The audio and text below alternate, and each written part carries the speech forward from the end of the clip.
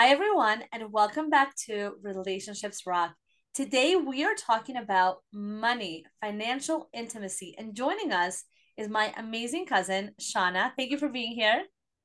Thank you again so much for having me.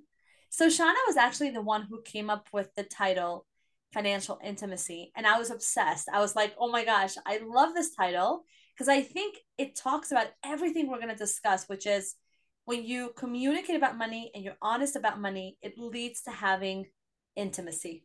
And so I wanted to call it intimacy because intimacy is not just only, as you've seen in this podcast and heard from many guests, is not only about the physical connection, but there's also an intellectual connection, an emotional connection, and all that togetherness is intimacy. When you can be with someone and get to know someone and really feel them for what they are, for what they think, for what they value, for where their hurts are, that creates incredible intimacy and incredible joy and honesty in a relationship that allows you to grow. Yeah, I'm just gonna add to that. I think two episodes ago we spoke about Shomar Negia, and I actually had a listener reach out to me who is a divorcee. And she said to me, well, dating a second time around, how do you know if you have compatibility with being Shomer, right? Like, how do you know that it's going to be okay, that you're going to have that compatibility, which is so important? And what I said to her was, I think intimacy is a form of communication. And I think that if you want to know if you're going to have compatibility, discuss things that are hard. And one of those is money. Discuss money. See how they react to money, see if that's You'll know compatible. right away. Yeah. No, really. And talk about, talk about something that you disagree about. See how they respond, see how you communicate, because whenever people have issues in the bedroom, they have issues outside the bedroom, and they tend to be the same thing. And it often leads to, if someone respects you, appreciates you, and you have an honest communication, that leads to intimacy. And, again, when Shana told me that title, I was like obsessed because money, as Shana, you told me, is everywhere, right? We could talk about money all the time. It's in every interaction you do a day, there's money, money, money.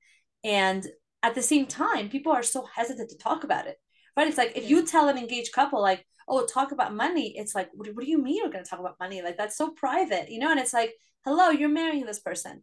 There are different ways to manage your financials, and I think we will touch upon a few of those things today.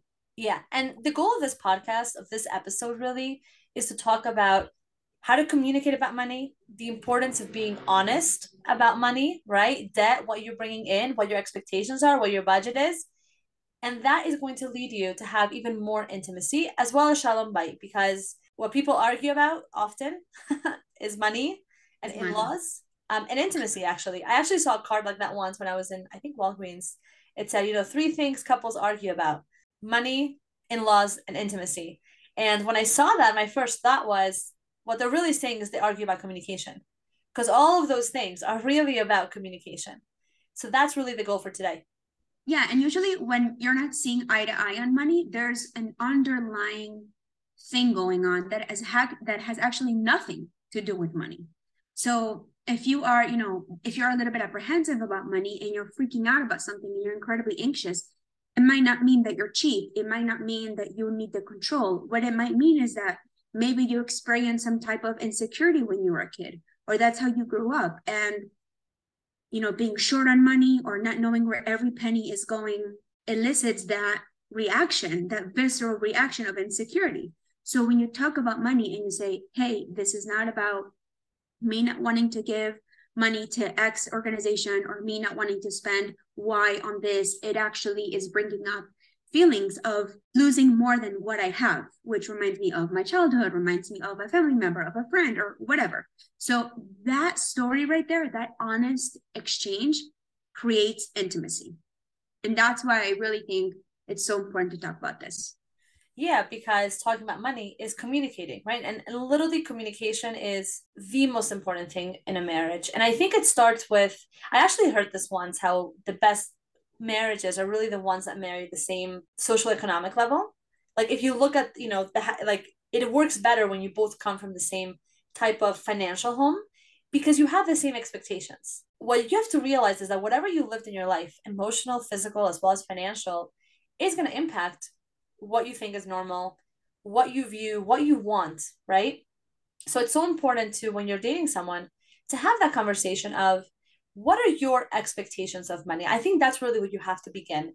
And literally questions to throw out here. What do you expect a family vacation to be like? What were your family vacations like? If you don't want to say straight out, it's like, oh, how did your family vacation as a family when you were younger? Yes. And they'll tell you, oh, we used to go skiing in the Alps in Switzerland. Okay. That's honestly, I wish I had that Yeah. childhood.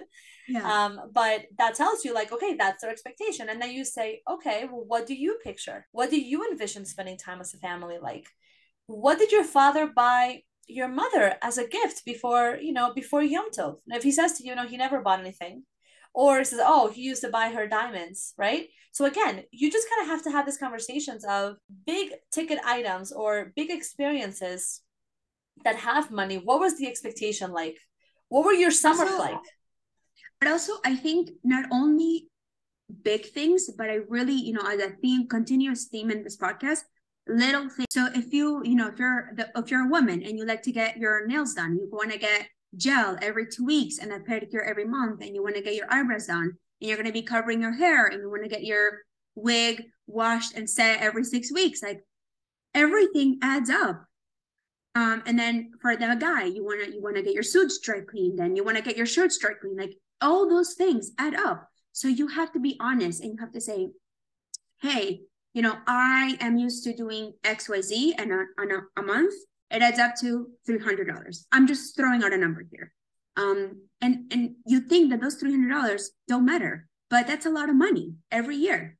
And so it's a little thing. So focus on the big things, the little things. There's no right or wrong answer. I think that if you are approaching this conversation as a couple with the intention of imposing your beliefs onto the other person, or coming off as, oh, I'm right, it's not going to work out.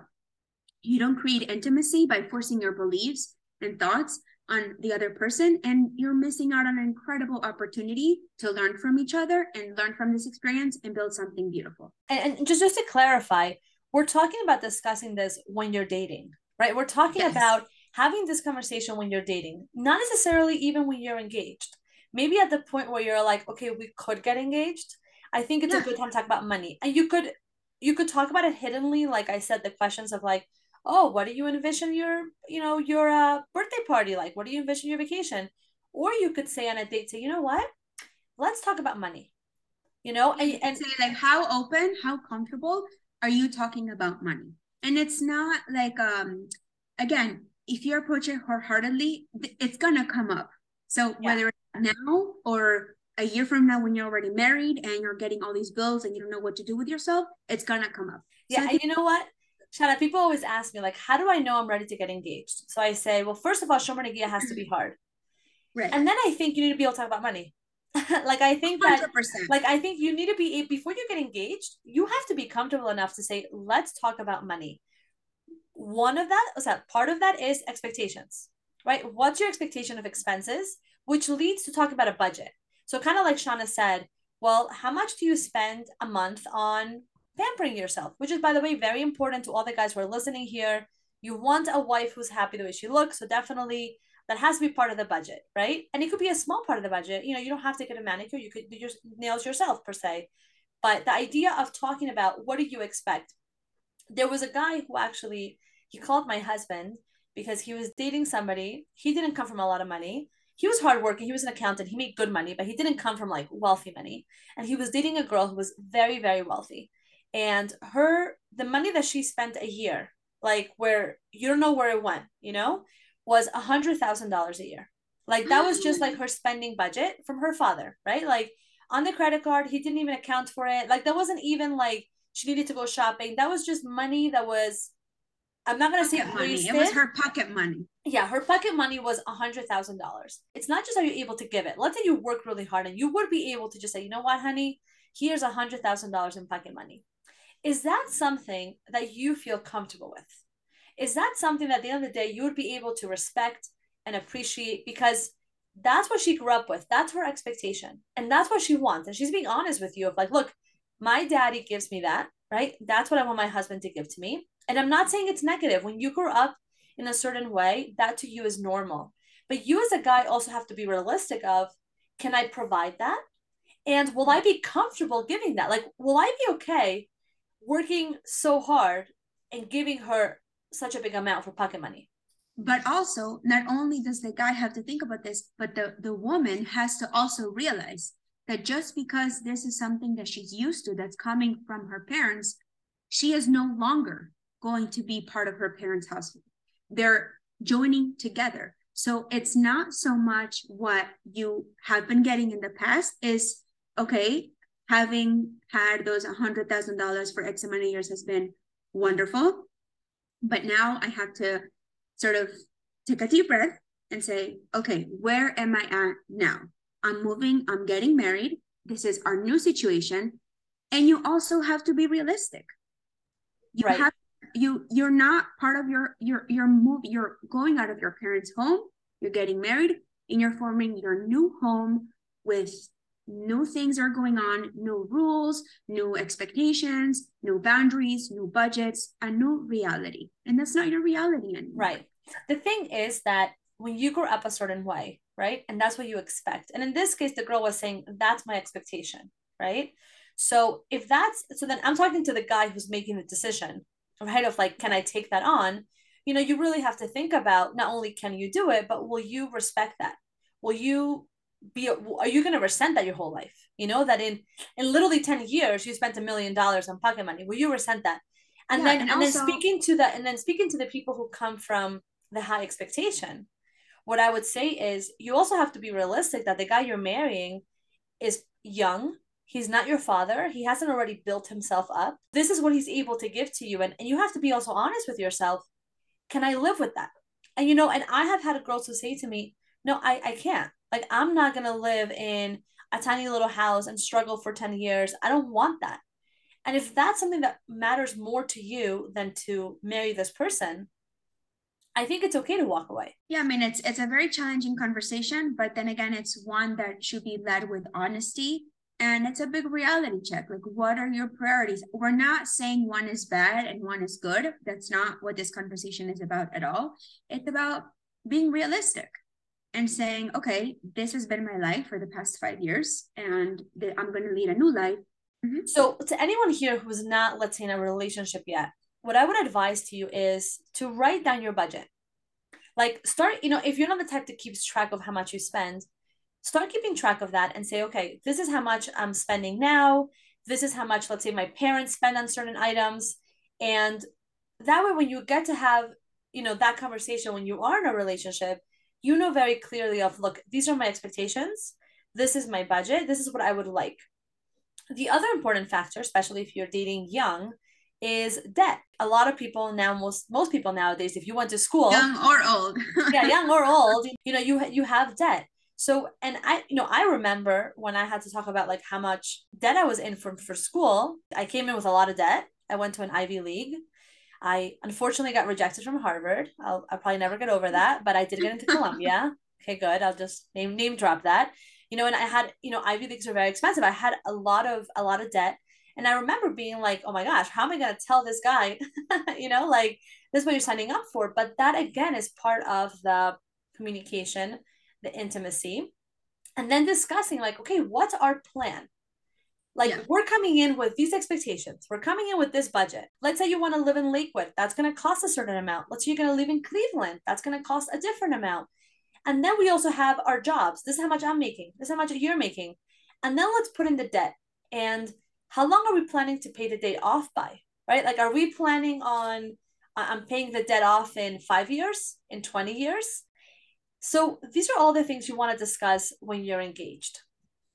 Yeah. And another thing is that none of these things are set in stone.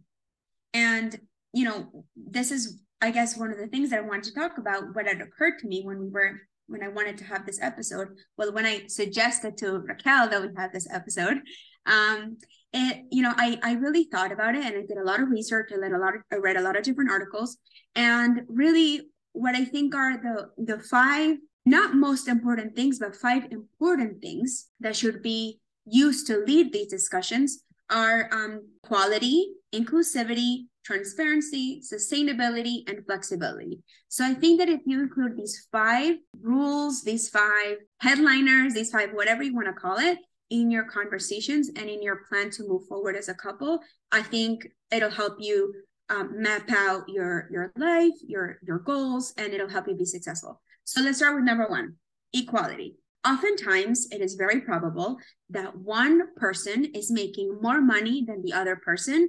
Could be by a lot, could be by a little. One person is still in school, the other person is working, one person is working, the other person is staying at home.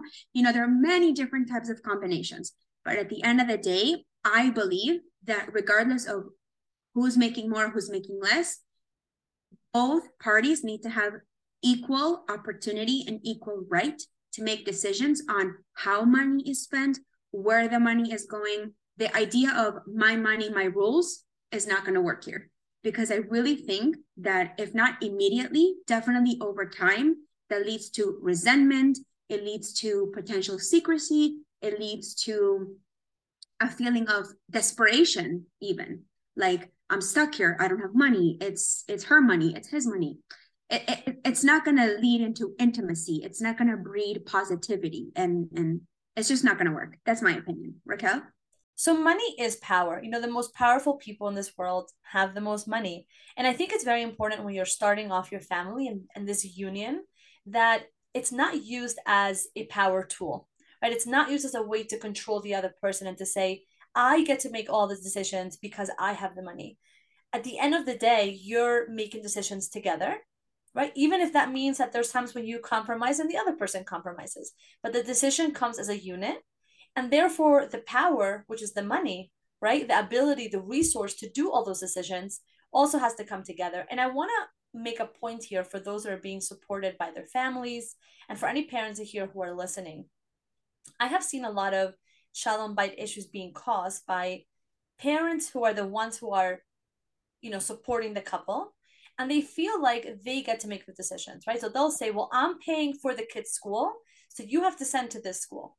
And it creates a lot of issues because they kind of view it as like, well, I'm paying. So if I'm paying, you know, I get to decide what you as a married couple are doing. And that's very detrimental because as a couple, you have to make your own decisions. And I think for any parents here who are listening, if you are supporting your children and you're saying, I want to support you in your married life, then you have to give them the money and they're going to spend that as they see fit. If you don't feel comfortable with that, then don't give them money. Yeah, I agree with you. I do think that it is okay to maybe provide, like, you know, I'm giving you $20,000, but I'm giving you this money because this is for school, for the kids to go to school. You know, Right. But then you can't say, but this is the school you're sending to. No, if you're giving the money, it's like when you are donating to a shul or you're donating, you can say, oh, this is for Tomhei Shabbat, this is for Rabbi Discretionary Fund, this is for the Hebra Kadisha. You know, you can say where your money, where you would like your money to go, but that's it. Right. So I'll give you a practical example. Let's say usually parents are giving, let's say, rent, right? So they're able to say, you know what, I'm giving you this amount of money for rent, but they can't tell you where to live. They can't tell you, no, you can't move. Now, you might say as a parent, well, I don't want to support a $3,000 rent. That's fine. So you give the amount that you feel comfortable with, and the couple will decide, you know, how they use that, right? And they'll still respect that that is for rent. What I'm talking about here is when the person who has the money, whether it is the parents who are supporting, or let's say the husband who's making the most money, feels like because I'm bringing in the money, or the wife, because I'm bringing in the money, I have the power. And to me, that is a red flag. If you start talking about money with somebody and right away they say, well, I want to control everything, they usually won't use the word control, but they'll say, I will manage everything. You don't have to know anything.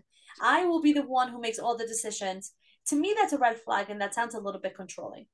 I could not agree with you more. You know, like what grandma says, if he takes you only for ice cream and he's very stingy, goodbye. So this is sort of like a heavier extension, a more explicit extension of that. Yeah, and like Shana said, you know, earlier on, if you're comfortable sharing a bed, you're comfortable sharing a bank account. And I know that there's a lot of ways that couples set up bank accounts, right? Like some people say, okay, one bank account and we both make decisions together. Some people have like they each have their own little pocket money or discretionary fund, you know, but they decide together where the things are going. But when I Yes. have spoken to people where money has been an issue, like in the marriage, right? And I'm talking about, you know, looking back, it often started with there being a very clear, no, my money goes into my bank account, your money goes into your bank account. And there's no visibility on who's making what.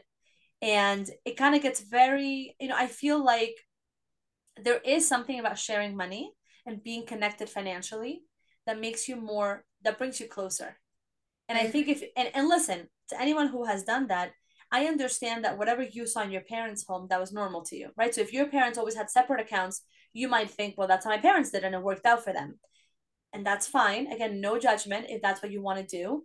But I personally don't think it's conducive to creating closeness. I think that if you're getting married, you're uniting everything, you're being transparent. You're seeking And harmony. You want harmony, which leads into the second topic, which is inclusivity. So you're, regardless of who's making what, or sometimes one half of the couple, one partner is in charge of making the payments. That doesn't mean it's their money that is being used to make the payments. It's just they're sort of in charge of the action of logging into the account, submit payment. And I think that's fine, but the other person needs to be included, and should be included on, hey, you know what I noticed? That last month the gas bill was way higher. I wonder what's going on. Just keep them in the loop of what's going on. Or, hey, I looked at the credit card statement and I'm noticing these charges. Did you make a purchase at this vending machine, this gas station, this? This way you can catch fraud. You can catch all these random things that you wouldn't have caught if you're not sharing it with your spouse. So, both parties need to participate in the decision. And I think this also prevents blaming. If you made a mistake, if something went wrong, if you forgot to pay something, if something is past due, it's very easy to assign blame when things are not going right, or when things just, they didn't work out. And that way both parties are in the know, they're sharing their responsibility. And yeah, you want to minimize the areas of conflict where you can, because there's going to be conflict. There's no reason to create more areas of conflict. yeah, and I also want to add something here, which might sound a little depressing, and I don't want to go to like a negative end, but let's say chas v'shalom, something happens to one of the spouses. Oh The yeah. other spouse needs to know how to pay the bills. They need to know all that information. So how is the other person going to take care of all the financials if they don't have that inclusivity, and if they don't know how to pay the bills? Yeah. Which leads me to the next point, which is transparency. You have the login accounts for your utilities, your credit card, your student loan, any and every account that has ever existed that you're a part of. Both parties should have access to them and know where they are. Where are the insurance papers? Where is the mortgage? Where is the contract for the lease? Where is the papers for the car? Where everything, every little piece of paper, every little login should be accessible and available to both parties, regardless of whose quote unquote responsibility it is to fulfill the action of payment. Yeah, and that's really a theme that you're going to pick up on here, which is it doesn't matter who's bringing in the money.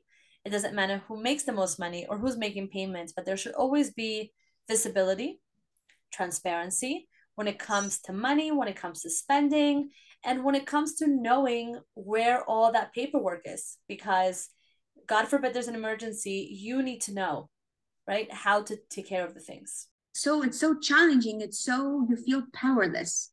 You built something together, and now that unfortunately things are not working out, you have no say in anything because your name is not on any deed. You had no idea what was going on. Oh, that's another thing you should know. Like when you are buying a house, whose name is going to be on the deed of the house? No secrets. There's no reason to be secretive. If you're going to have a beautiful marriage, which will come with its own challenges, you should have no secrets, because secrets breed hostility, they breed resentment, they breed doubt, and you don't want that. You don't want that in your marriage. You want to be transparent as much as you can. And then the other thing I want to talk about, number 4, is sustainability. So in the beginning of the podcast, we talked about what were your goals. You want to pay off your loans. You want to pay off your credit card debt. And now let's say that I have, $50,000 worth of loans and I'm working, but I'm living very frugally because my goal is to be very aggressive in how I am making my loan payments because I need to get rid of them ASAP. That is my personal goal. But now I'm dating, I'm getting engaged and we're going to get married. Is that goal of being as aggressive with my loan payments sustainable? Is that going to help my marriage, even though let's say you're merging two incomes? But is that going to suck the joy out of life? Maybe you could still be aggressive, but you could say, okay, listen, this is my priority.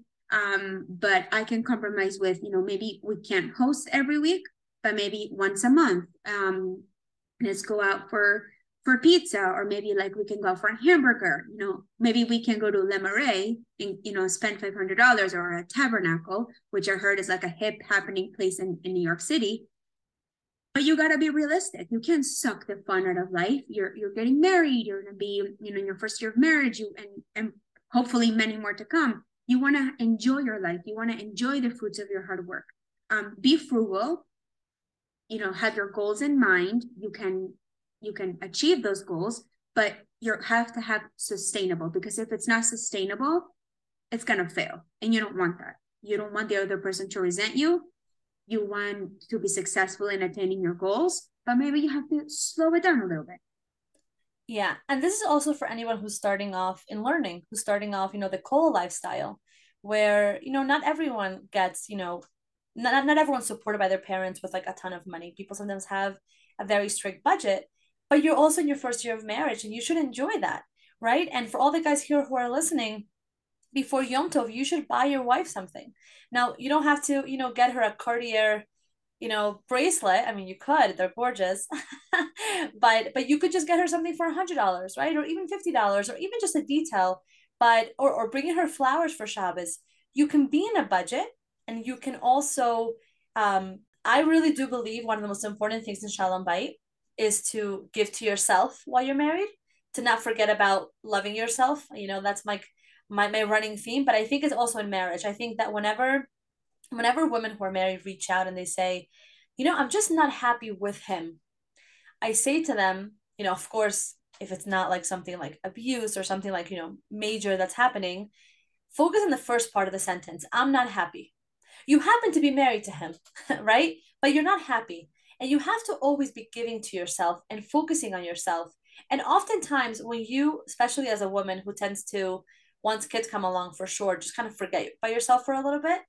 If you focus on yourself and give to yourself, that's going to make your marriage stronger. And men have to understand that women do spend more money, but that's also important for their own mental health, for spending time with friends, going out to eat, getting a little jewelry. Women get happy when they buy new things, all within whatever your budget is. But there has to be a sustainable budget where both partners feel like their needs are being met, their wants are being met.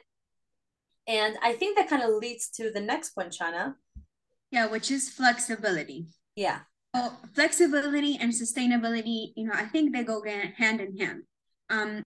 It's amazing to have goals. It's amazing to want to achieve them and be driven, but you have to be a little flexible. Let's say your rent went up a little bit, or school tuition went up, or right now there was like you didn't expect something medical to come up. And so the budget changes. And so you have to be a little flexible. If that means, instead of getting your nails done every 2 weeks, you get them done once a month.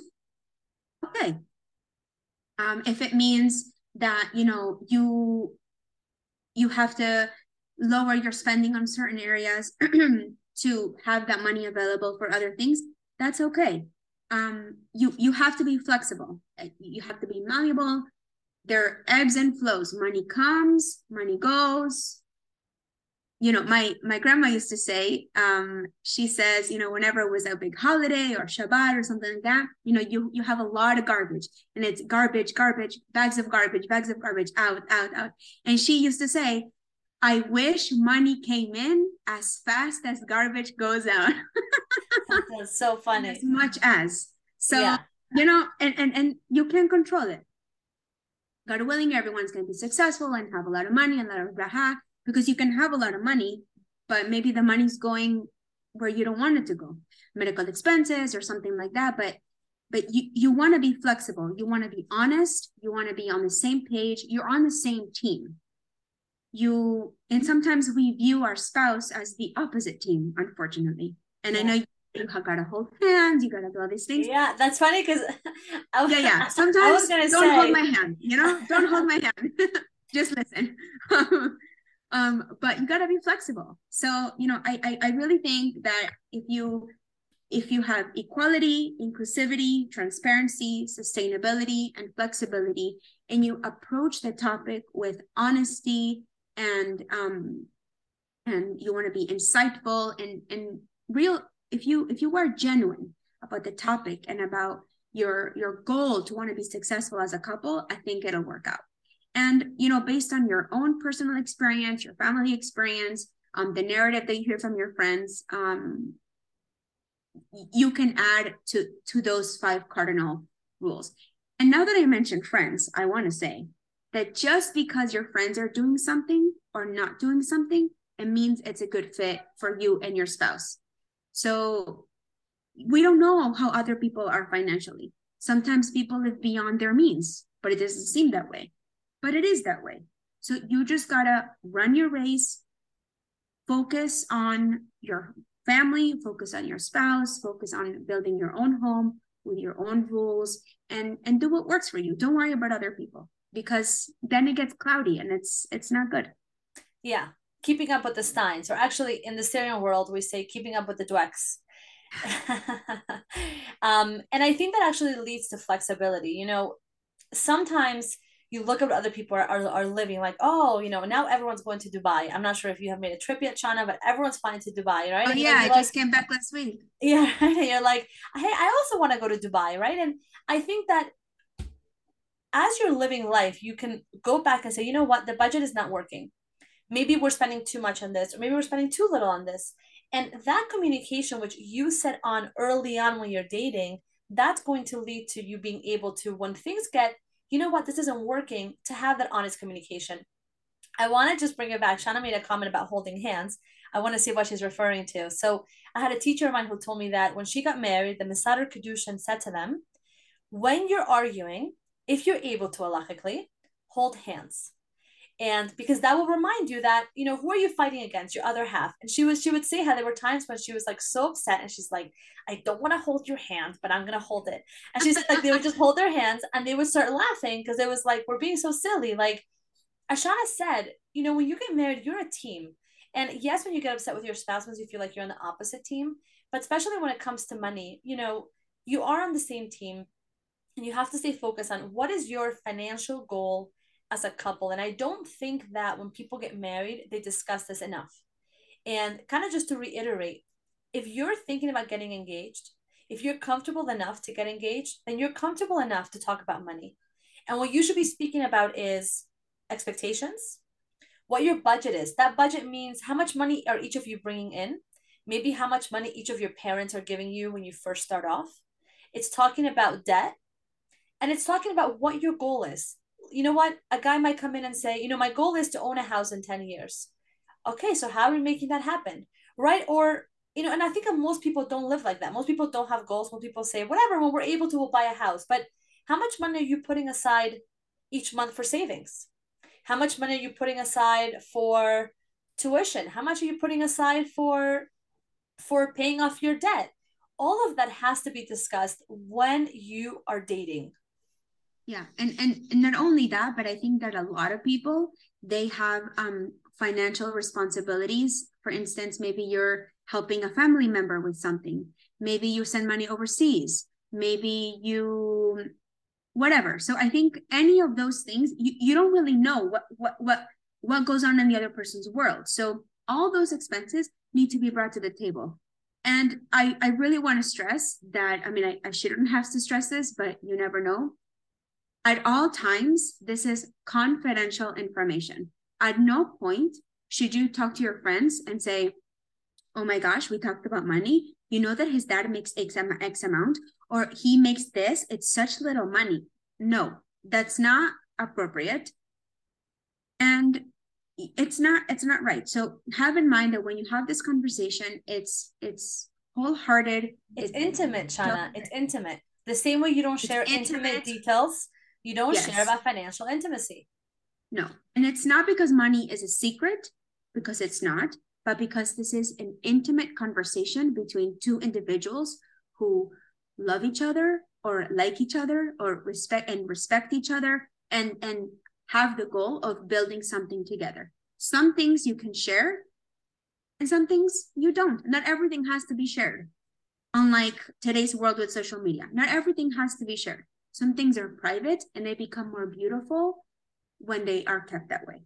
Yeah, and it also leads to trust, and respect. When you know that you could speak openly about things, especially if, one of the things you have to discuss when you talk about money is how you grew up, right? You have to discuss what your financial situation was growing up, because that that for you is what's normal. That for you is going to be why you respond to certain things with a certain gut reaction.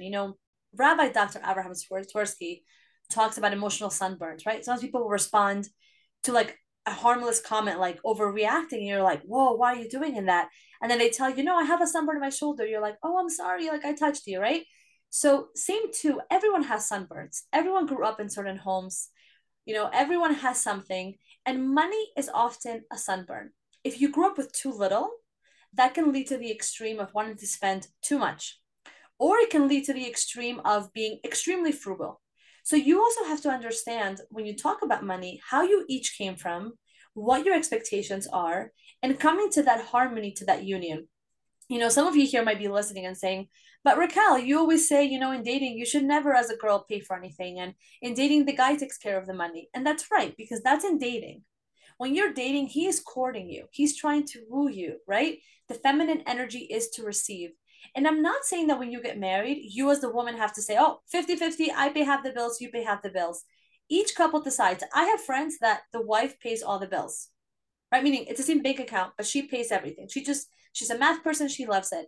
I know people who the husband takes care of all the bills, but just because one person is paying everything, or all of or none of it, doesn't mean, like Shana said, we have those 5 cardinal rules of inclusivity, transparency, and so forth. And we kind of mentioned this before, how couples have different setups with bank accounts. I think that if you wanna kind of together make a budget for, okay, we each have this, discretionary fund, for each of us, that's on you. You guys have to discuss the exact amount, no problem. But in what I have seen and the research I've done and what I have just also my experience speaking to couples and so forth, when there's a union of money, it's more stable, the couple. So if you're starting off getting married, I I really encourage you to have one bank account, but discuss when money is being pulled out, who's pulling out the money. I'll give you a very normal example, right? A girl wants to go shopping. So does she just spend the money, or does she have to ask permission? Right now, she might say, well, I don't have to ask permission. Like, I also made money. I can also spend. So what I would say there is, it's not permission, right? It's you discuss together. Like you say, you know what, honey, for this month, I would love to buy myself some new clothes. Let's look at the budget together and see what we can do. Right? You're having a communication of, oh, you know what, this month we could spend 150. But you know what? If you want to wait till next month, maybe then you will be able to spend a little bit more. Right? Yeah. That's communication. It's not about asking permission from one side to the other. Can I spend that? No, it's not permission. It is communication. Yeah. And something else, another tip is, let's say that you have like a larger discretionary fund of joint expenses, and you can say, you know what, if it's above $100, just let's check in with each other. If I'm going on Amazon to buy something to hold my phone standing up and it's $5, I can just purchase that. But if I'm making a big ticket item, a big ticket purchase, and that what constitutes a big ticket purchase, that depends on each couple. If you say, okay, our rule is any purchase above $100, that's not a normal purchase, be it new light bulbs for your fancy lamp, or you need to get something repaired that's not a necessity, like your car. If your mechanic says, I need $600, you need to make that happen. But if you're making a purchase that is not a necessity and it's over a certain amount, just check in. And like you said, it's not permission. It's transparency. It's sustainability. It's a conversation. It's intimate. It's information. It's no secrecy. It's building bridges. And I really do stand by our conversation today. I really do. Yeah, there's a few quotes I want to share here. Money is either the best or worst area of communication in our marriages. How good is that? Yeah, it's true. And really, the reason why we're having this conversation is because the next quote, the very process of establishing a workable budget can help a hurting marriage simply because of the level of communication and cooperation it takes. Yeah, it's If teamwork. you're if you're already in a marriage and you haven't discussed any of this, talking about money is like really stressful. It just there's a lot of cooperation, a lot of communication. So our goal here is to say, have this conversation before you get married. 100%. Because let's say, what's the alternative? Oh, he's amazing. Oh, she's amazing. Let's get engaged. We get married. Surprise, surprise. I owe $350,000 in school loans. And the other person has $20,000 in credit card debt. I mean, that seems extreme, but it happens all the time. And now you are also, although the loan of 350,000 is not under your name, you are married to the person that owes $350,000, which is crazy. And it's not going to Yeah. get smaller because Yeah. it just builds up and you have expenses. So just be open, go into it with an open mind, an open heart. No one's right, no one's wrong. Everybody comes from different perspectives, different upbringings, different restraints, different accessibility. And it's important. So, to bring it all full circle, let's end with some practical pieces of advice. If you feel like you're dating someone, it's going well, you could be engaged to them, you see yourself married to them, you owe it to yourselves, to your future communication, to your future intimacy to discuss money. Here's how. Number one, begin by talking about what kind of financial home you grew up in. What did your summers look like? How often did you guys go out to eat? What kind of gifts did your parents give to each other or to you? What did your birthday parties look like? Number two, talk about your financial expectations for the future. Are you envisioning a vacation home? Do you want to go to the Swiss Alps? Where do you want to live? All of those questions about what you expect your financial reality to be like are very important. Number three, talk openly about debt and about income. What are you bringing in? Both minus signs and positive signs. Number four, talk about budget. Now, obviously, you're not married yet. You're not talking about grocery lists and stuff like that, but it's more about your budget in terms of what you're already used to spending and you would like to continue to spend, whether there's the debt, how much money you're bringing in, what does your income look like, is there any help from parents or from anywhere else, what's the potential rent in the place that you want to live in, just to have a basic outline that it works. And number five, bank account. Are you going to have one bank account? Are you going to have a separate fund for each of you? What is that going to look like? And I do think you should discuss that before the wedding, since you're probably going to be getting wedding gift money or any sort of expenses. You want to kind of put it all together and think about what is your financial plan. The goal of marriage is to communicate, to have intimacy, to be close, and communication is really the cornerstone of that. I wish you all hatzlacha. Thank you again, Shana, for joining us. All the best. Talk to you soon.